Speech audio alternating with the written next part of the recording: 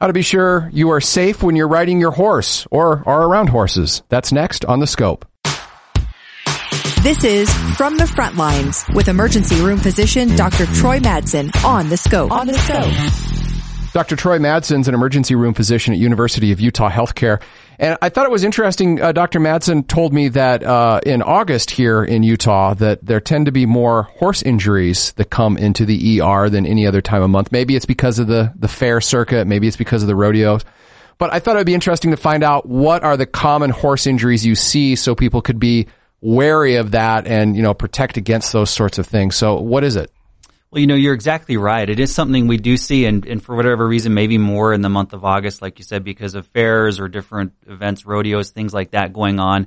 And it's interesting, several years ago, we actually looked at the causes of more significant trauma in our ER, those people who stayed at least overnight in the hospital, and horses were on the top 5 in that list at University of Utah. So kind of interesting. Wow, I never would have guessed that. I would think there are so many other things out there that would be so much more dangerous, but exactly. A horse can be pretty dangerous, apparently. Horses can. At least in terms of some of the injuries we see. Doing some serious damage. Mm-hmm, yeah, so exactly. What's the most common horse injury that you would see that causes a lot of damage? Most common injury would be head injuries. You've got to think of it kind of like bikes or motorcycles. If you fall off a horse, the biggest risk is going to be your head and your spine. And so I think the biggest thing we see with horses are people who get bucked off a horse, who come down on their head, who then have a significant head injury, maybe a skull fracture, lacerations, bleeding in the head being the most significant thing that we see.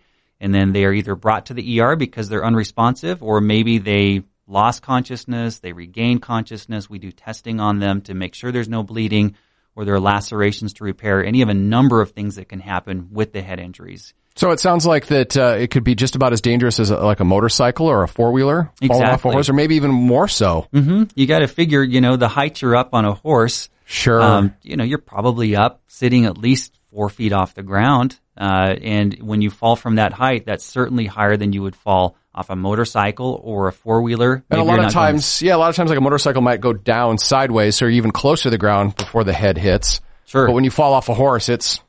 Yeah, exactly. And you're 4 feet up, and then if a horse kind of rears up and throws you off the back, you're even higher. So you can come off a pretty good height, not necessarily at the speeds for four-wheelers or motorcycles, but still there's definite danger there in terms of coming down and hurting your head. And as I mentioned, the other thing too is spine injuries. When we think of head injuries, we also think of the head getting pushed forward or some sort of damage or something hitting the spine directly.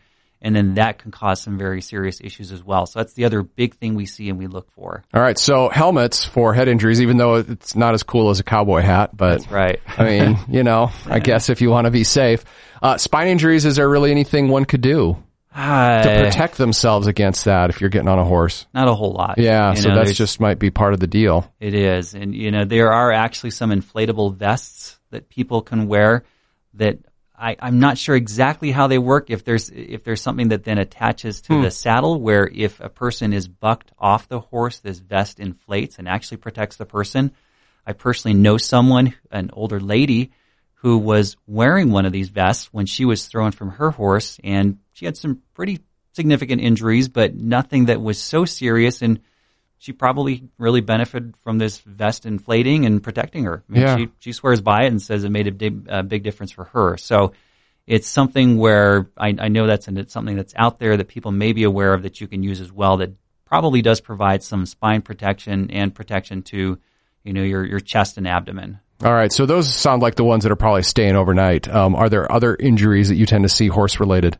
We see kind of the full spectrum of orthopedic injuries, people who get scrapes and cuts on their arms and legs, broken forearms. You got to figure you come down from that height, you try and brace yourself with your forearm. There's a good chance you're going to fracture your forearm. Ankle injuries also very common, depending how you come down. You come down on your ankle, your lower leg can snap.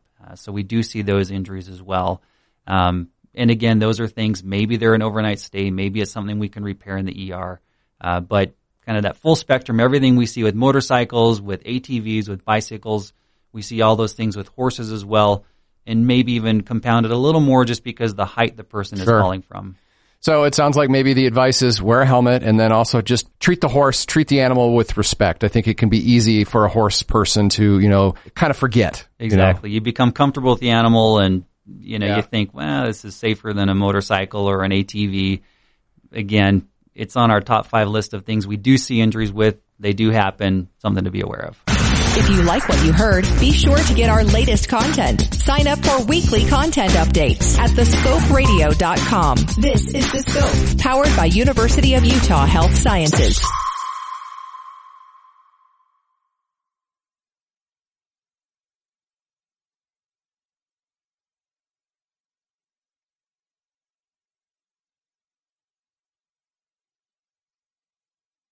Want more on this topic? Get more on this topic at thescoperadio.com.